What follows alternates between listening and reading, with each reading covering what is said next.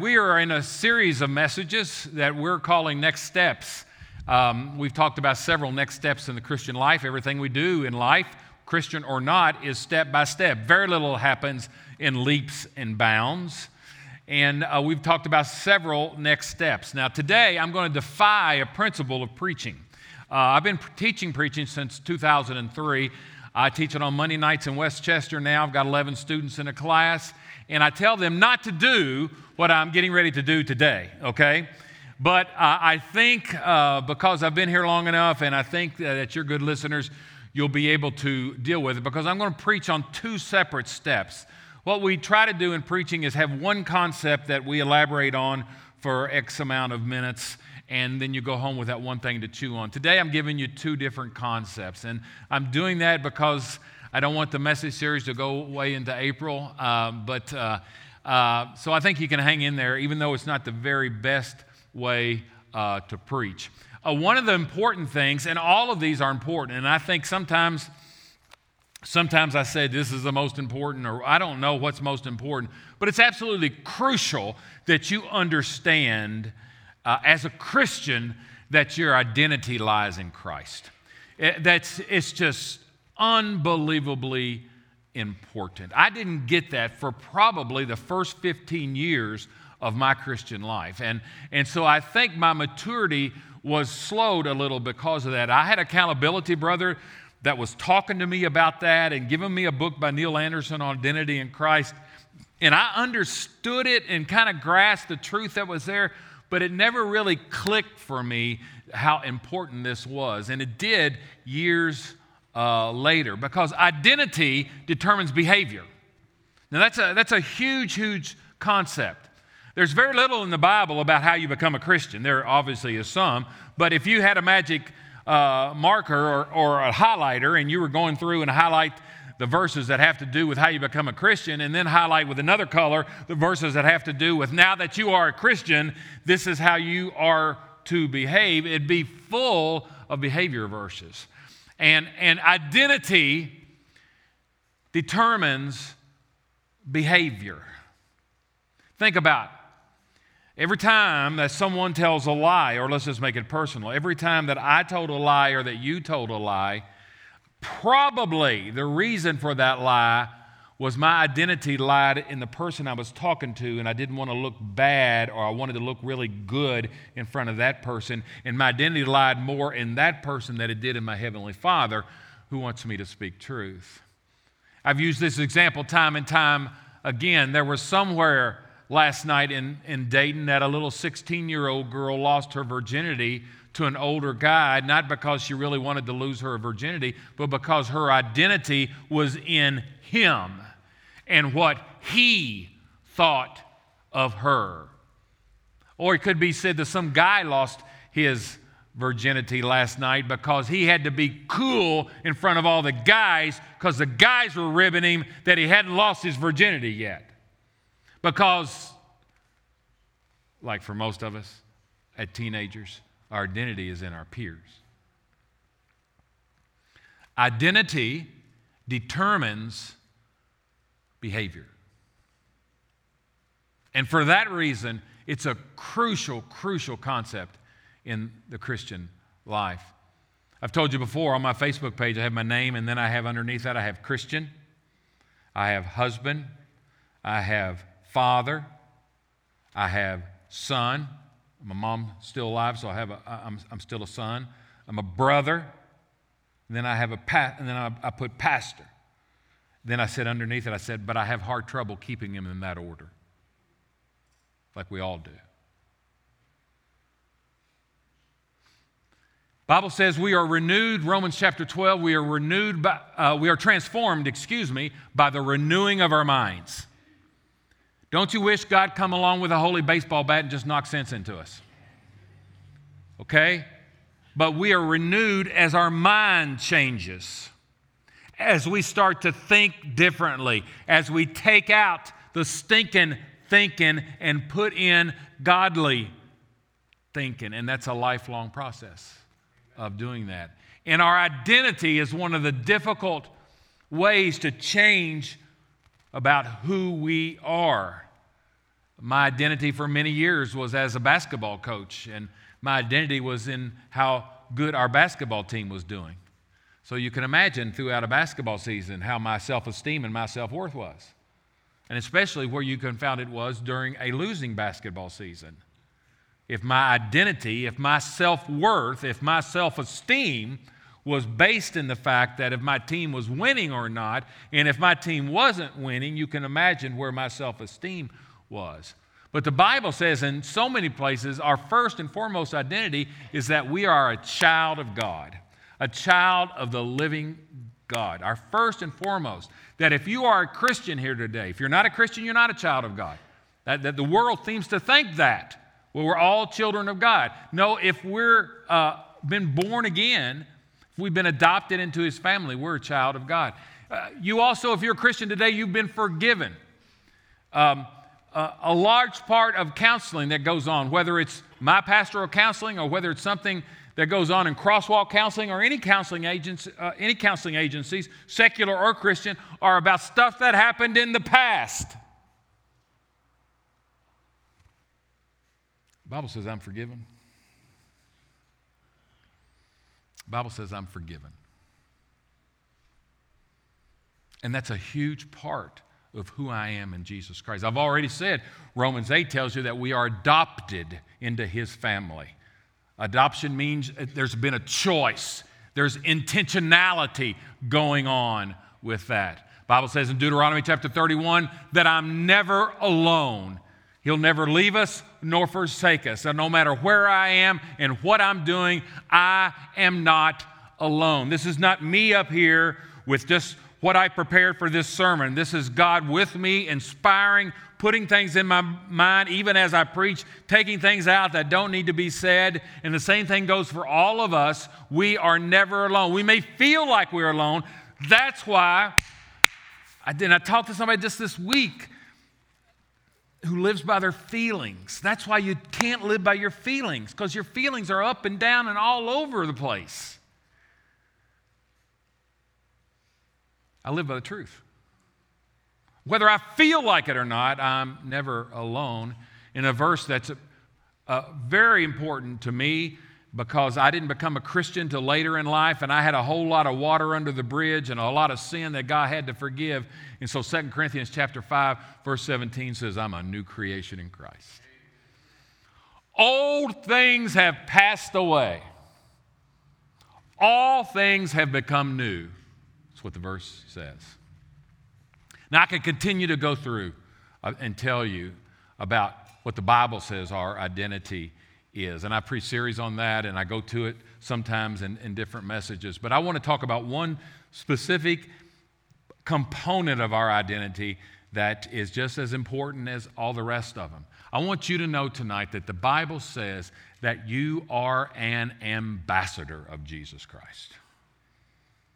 You are an ambassador of Jesus Christ. An ambassador is a messenger. An ambassador is one who represents another person in another country.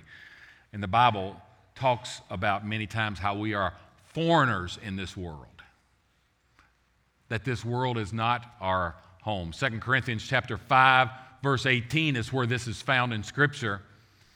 All this is from God, who has reconciled us to Himself through Christ and gave us the ministry of reconciliation. We are therefore Christ ambassadors. And this is a scary part. As though God were making His appeal through us. Can you imagine that? As though God were making His appeal through us. We implore you, Paul says. We implore you on Christ's behalf. Be reconciled to God. Be reconciled to God. Hebrews chapter 13 talks about this fact that we're kind of in a foreign country. We're kind of not at home, and that's kind of the way it is if you're an ambassador to Spain or if you're an ambassador to Turkey or wherever it may be. Hebrews 13 says, for we do not have an enduring city, but we are looking for that city. That's why we're not at home here. That's why this world many times feels foreign to you, because the Bible does call you aliens in this world. You're foreigners in this world if you're a Christian. because you're looking for a city that's yet to come. Your home is not here. Elsewhere, another part of your identity is the Bible says your citizenship is in heaven. So if you feel like this world just doesn't fit you and you feel more and more out of place, yeah, you're a foreigner. You're not a citizen of the United States. Of course you are, but you're not spiritually. You're a citizen of heaven. That's why John chapter 17, verses 15 through 18, I'm not going to read them all, but I'll just suffice it to say we are in the world, but we're not of the world. So if I'm an ambassador to Spain, I have been sent to Spain to represent the United States of America in Spain. I'm in Spain, but I'm an American. Yeah, I'll probably eat more Spanish food than I have ever, but I probably won't adopt all the customs and cultures and traditions. I'll probably keep a whole lot of what we do as Americans. I'm in Spain, but I'm not of Spain. I'm just, if it was me, I may be the ambassador to Spain, but I'm just an old boy from 425 Wood Street, Maysville, Kentucky. That's where my home is. As Christians, our home is not here. Our home is in heaven. We're in the world, and we're subject to everything that's in the world, good and bad. We're subject to that, but we don't have to be of the world. Unbelievably important concept. I don't have to be of the world. This worldly type of thinking and living, John talks about it in 1 John chapter 2. 1 John 2:16, he writes, "For everything in the world, the lust of the flesh, the lust of the eyes, and the pride of life, comes not from the Father. It comes from the world." So all this stuff that you see out here, that you feel so alienated from, that feels foreign to you, it's not from the Father. It's from the world. Now, many of you won't remember back to 2016 when they were going through the Republican presidential primary, and there was 8 or 9 candidates on the debate stage, and then candidate Trump was one of those. And there were several of them. Ted Cruz was running, Rand Paul was running. I can't remember all who was running. One person that was running that dropped out pretty soon was John Huntsman. And actually, I felt like he was a pretty good candidate, and he was the governor of Utah. But he didn't have any support, and he dropped out pretty soon. Well, when candidate Trump was elected president, he appointed John Huntsman to be ambassador to Russia. Now, that's a fascinating spiritual illustration if you would think of that. Because you could kind of say that when candidate Trump and candidate Huntsman and candidate Cruz and candidate Paul and candidate Bush were all on the platform there, you could say, and they were competitors certainly, and it's a little strong, but you could say they were enemies. And God says that believe it or not, God says before we're saved, we're enemies of His. But we have been reconciled to Him through Jesus Christ. And so Trump and Huntsman were kind of enemies, but now Trump is the president, and he appoints one who was once an enemy to be an ambassador to another foreign country to represent him. It's kind of close to what Ephesians chapter 2, verse 13 says. And in that passage it says, "But now in Christ Jesus, you who were once far away have now been brought near." You have been reconciled. You have been brought near. And the verse again that we're launching from, 2 Corinthians 5:20 says, we are therefore Christ's ambassadors, as though God were making His appeal through us. We implore you, be reconciled. Be reconciled to God. Friends, this ambassadorship is really, really important. You're not called to be a sheriff and be a sheriff of other people's sins. You're not called to be a judge of other people's lives. You're not called to be the judge of other people's lives. You're not called to police other people's lives and other people's sins. You're not even called to convert other people. The Holy Spirit does the converting. You're called to represent Him. And many times that representation is an opening of the mouth. We implore you as ambassadors, be reconciled to God. Important part of your identity. You represent Him the same way that the ambassador to Portugal represents President Biden in Portugal. We represent Him. And so that's why a verse like Philippians 1:27 is very important to us, because it says, whatever happens, conduct yourselves in a manner worthy. And I would assume ambassadors to different countries understand their responsibility to conduct themselves in a manner worthy of the United States of America. And it's the same way with our ambassadorship. Just before Jesus was going to the cross, He had the disciples together.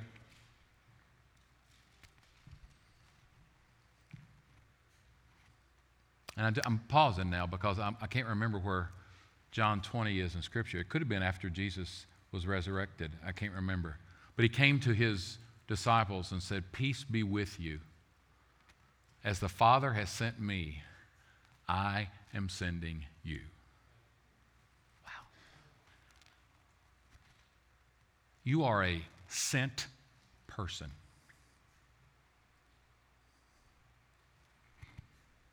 You are a sent person. Well, Mark, we get that you're called, and you're a paid religious guy, and all that kind of stuff. Yeah, you may not be sent in the exact way that I'm sent, but in no lesser way, you still are a sent person. And so, whether you're young or whether you're old, as you go into your workplace, that's not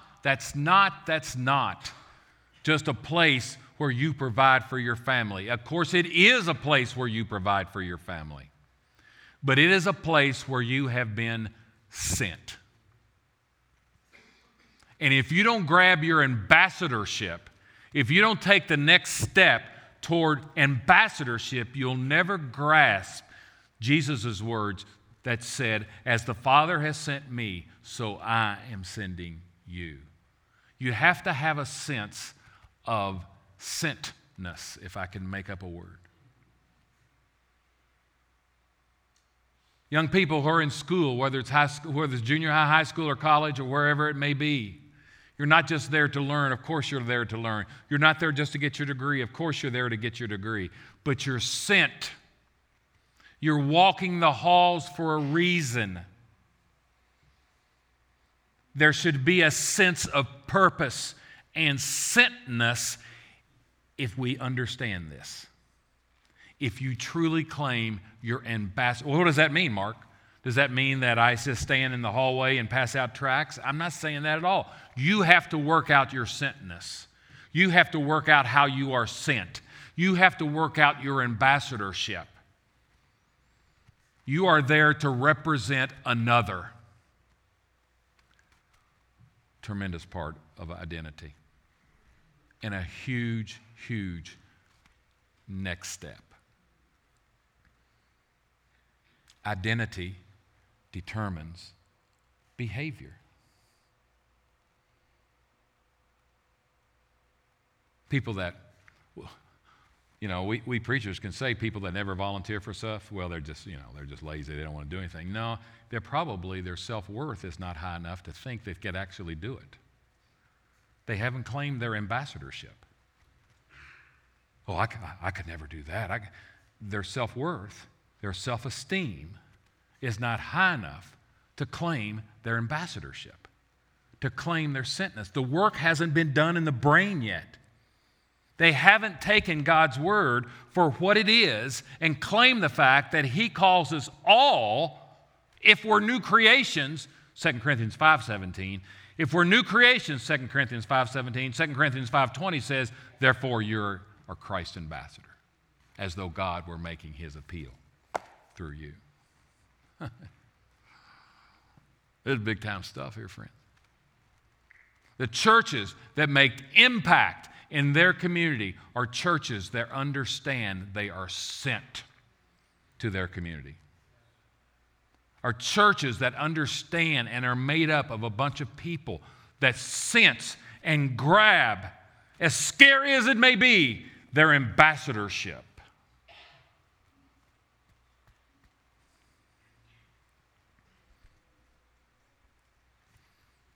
There's lots to identity. And I could give you a whole list of what the Bible says you are. The Bible says you're salt and light. I mean, I could go on and give you a list. You can Google it, of what the Bible says about you. And the Christian life is pretty much a lifelong process of being transformed by the renewal of our mind, believing all of that stuff that the Bible says you are. Maxie Dunham was my seminary president. I've told you this before. And he said, you got to believe what the Bible says about you, no matter how good it is. Most preachers are up here trying to make you feel so bad, to believe that you're really a sinner and all that. And there's truth. There's obviously truth to that. But Dr. Dunham said, you've got to believe what the Bible says about you, no matter how good it is.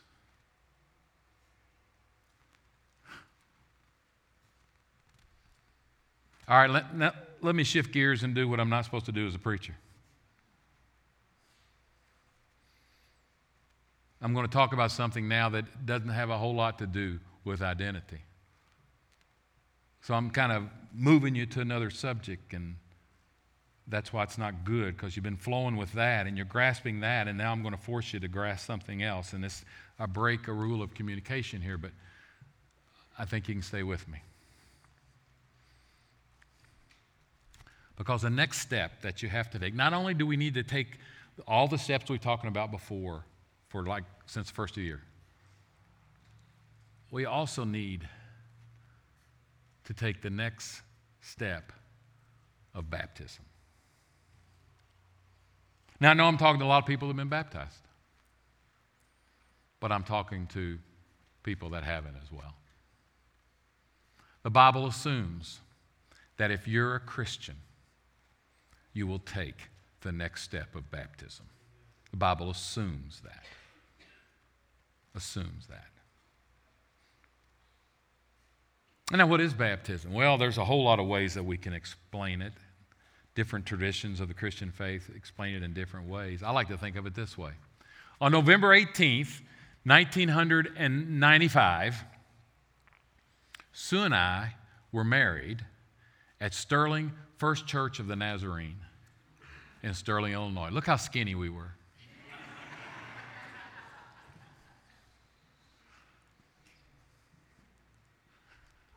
And the gentleman that preached the revival here 3 or 4 months ago, Kim Smith, is the guy that married us. On that day, we did what all you that are married have done. We stood before family and friends, and we proclaimed through vows and I do's and all of that our commitment to one another. And then toward the end of the ceremony, the pastor looks at both of us and says, "Do you have rings?" He says like that because you don't have to have a ring to get married. You don't have to have a ring to get married. I'm sure lots of people have been so poor when they got married they couldn't afford a ring. He said, "Do you have rings?" And so obviously 99 out of 100 couples will say yes. And then we exchange rings with words that go along with that. And so this ring is a symbol that I've made a commitment to another. That's all that it is. It's a public symbol. Public, like I wear it here, and anybody that wants to glance down there can see it. It's a public symbol. This ring doesn't say anything about our marriage. Our marriage could be lousy, but I still got a ring on. This marriage doesn't say we got a good marriage, we got a great marriage, we got a mediocre marriage. It doesn't say anything about that. It just says, I'm married. It's a symbol.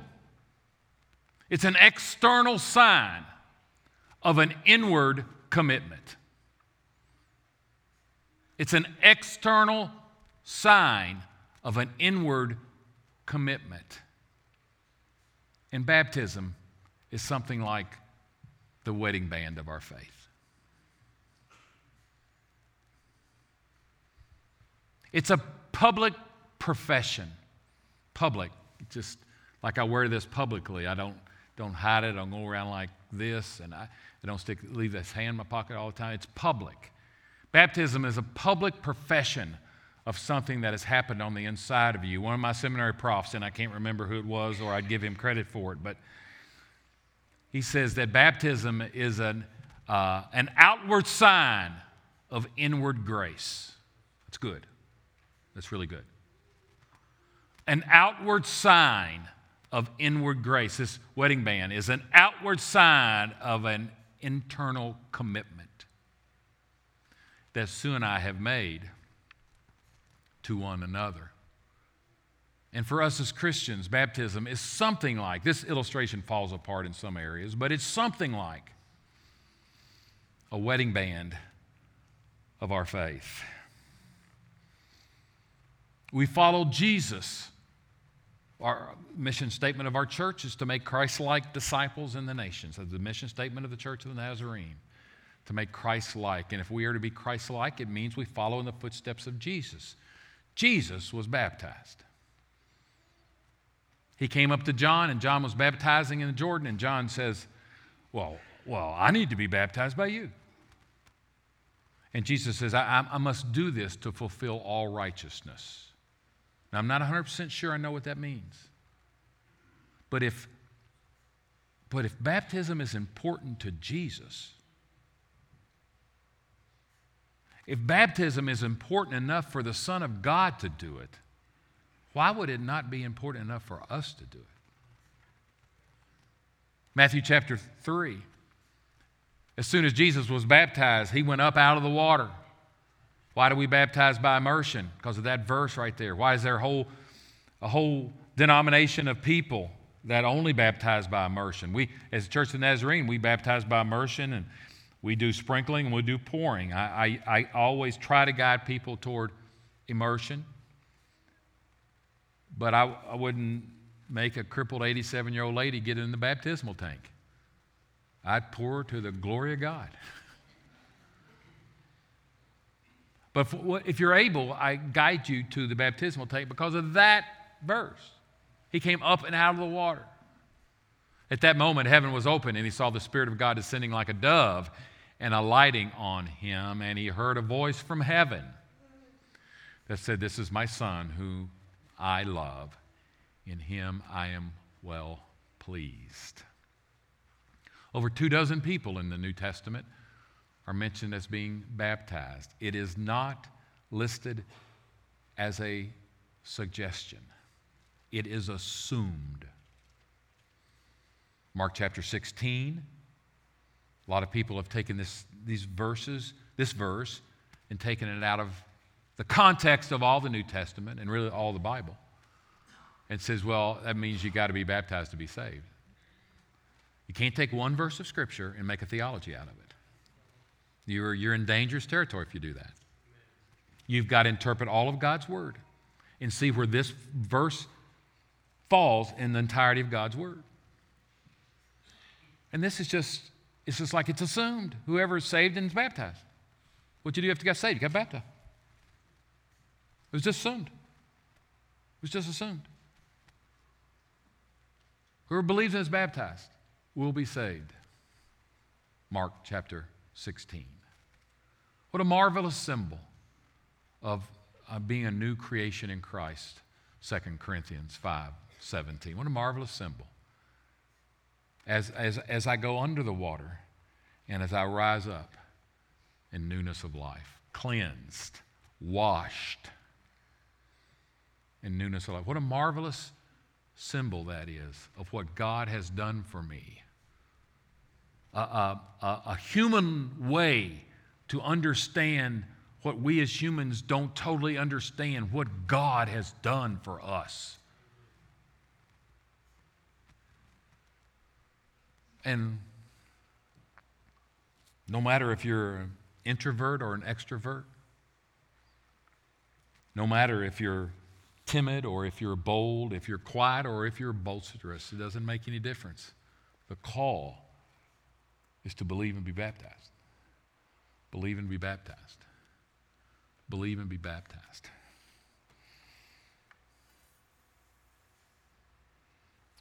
There's an old-timey tradition of that you would put on all white before you were baptized. And I know what a lot of you are thinking, it was just the robe, you went in that way. But initially, it was put in all white and then put on your old tattered clothes over top of that.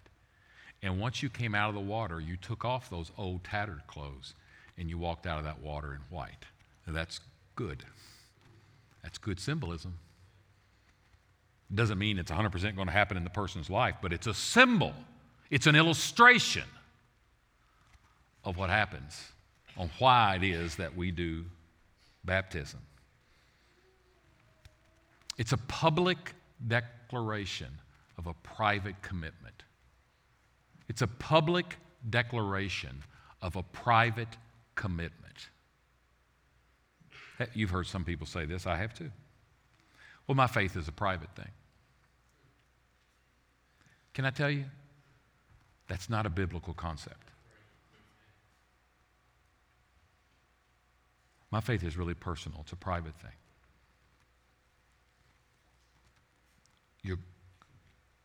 Your grandmother may have taught you that. Your mom and dad didn't teach you that. May have taught you that. The Bible didn't teach you that. That's folklore. That's human tradition that's been passed down. A private faith. It's got to be a personal faith. You've got to come yourself individually. It's a different thing. Personal and private, it's a different thing. It's got to be personal. He's my personal Savior. I'm not saved because He's my dad's Savior. It's a personal thing, but it's not a private thing. Private faith is not a biblical concept. I'm trying to tell you that a next step for some of you, not for all, because I'm looking at a lot of people here that have been baptized, but I'm also looking at some people that haven't. And I have to say, if you haven't, why have you not? It's assumed. It's assumed.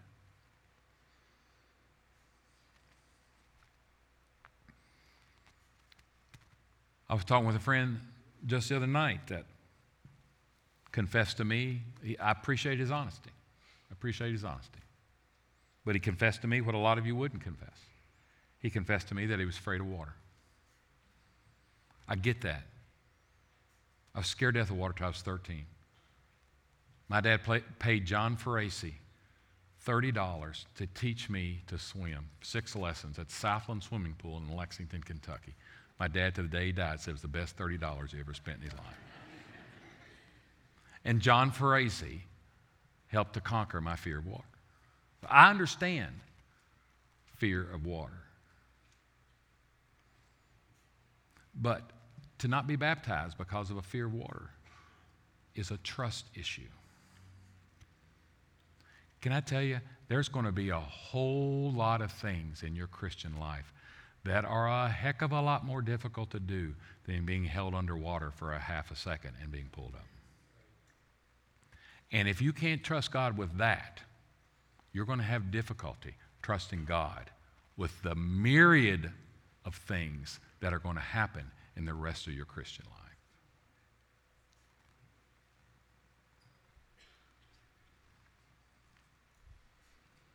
The old song, most of you have heard, and our younger people may not be as familiar with it as some of us old guys are, but most of you remember the old hymn, I've decided to follow Jesus. The story behind that is that those words were actually uttered by a Christian convert. There was a great revival that went on in Wales 100 years ago, and some missionaries that were converted from Wales went to India among the Buddhist and Hindu people in India to spread the Christian gospel. And back then in India, and even sometimes now in India, there are tribes that are not real civilized. And so a couple of Christian missionaries went in, a Christian missionary and his family went into India and had some success. There were some converts, and the chief of the tribe didn't like it very much because Hinduism and Buddhism is kind of like your own God, and Hinduism is there can be many gods. And so it was a new kind of teaching that the chief did not like at all. And so he called the new Christian to him, the new convert, and it said that he must recant. And that new convert said in his own language, obviously, said, "I have decided to follow Jesus." And so the tribal chief didn't take that very well and said, "If you don't recant, I'm going to call a couple of my archers, his military men. Bow and arrow have been their biggest weapon back then. And I'm going to kill your 2 kids."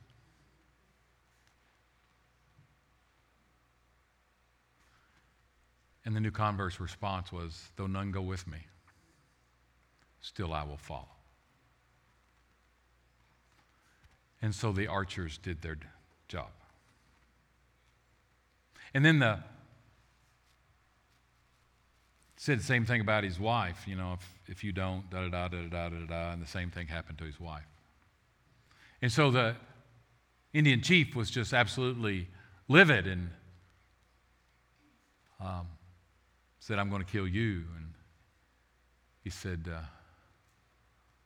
"I have decided." Now, none of us are going to, and then obviously he was martyred. Now, 99.9% of the people in the world will not be called to be martyrs. We may be called to stand for Jesus in ways, but we won't be called to be martyred. Matthew 10:32, Jesus said, "Whoever acknowledges me before others, I will also acknowledge before my Father in heaven." That doesn't mean that we should go out and look to be persecuted. We should go out and look to be martyred. That doesn't mean that at all. It means that we should just take a stand for our faith. What happens will happen on taking a stand for our faith. What happens will happen. But the reality of it is that 99.9% of us are not going to be martyred for our faith in a so-called Christian country. Whoever acknowledges me before others, and that's what you do. That's one of the ways you do that is through the baptismal tank. So, as I leave you here, I know I'm talking to the choir on some of this because I know a lot of you have been baptized. But there's some of you that haven't. There's some of you that haven't. And I really strongly urge you that if you haven't, that is the most obvious next step for you in your faith. The most obvious next step for you in your faith. Who knows what your faith and your public profession will do in someone else's life out here? Who knows that? Who knows what your public profession will do in the lives of friends and family that may come to see you baptized? Who knows what God could do with that? It's a way to witness. And that's going to happen on March the 6th. On March the 6th, we'll be baptizing. And what does it mean? Who's a candidate for baptism? You don't get baptized because your wife wants you to or your husband wants you to. I heard of a husband one time that got baptized because he wanted to marry the girl, and the girl wasn't going to marry somebody if he wasn't a Christian, so he got baptized. My friends, that is poor theology. Poor theology. You are baptized because something's happened to you on the inside. And you may not be able to put total words to it. But it's something like dying to your old life and rising to newness of life. It's something like that. So one of the reasons that we close every one of our service at the table is to remind everybody that the table is the foundation of our faith. The death of Jesus Christ is the foundation. The Hebrews calls it the elementary things of our faith. It's where we start. It's where we get, where we build on top of. If you don't have the foundation, your whole building will fall. But it's the start. You have to have a solid foundation, so no one gets baptized unless they make a public profession of faith. I have them write out a little testimony that I or a friend or family will read before they're baptized. It's no big deal. It's just 3 paragraphs: who I used to be, who I am now, and what God is doing in my life.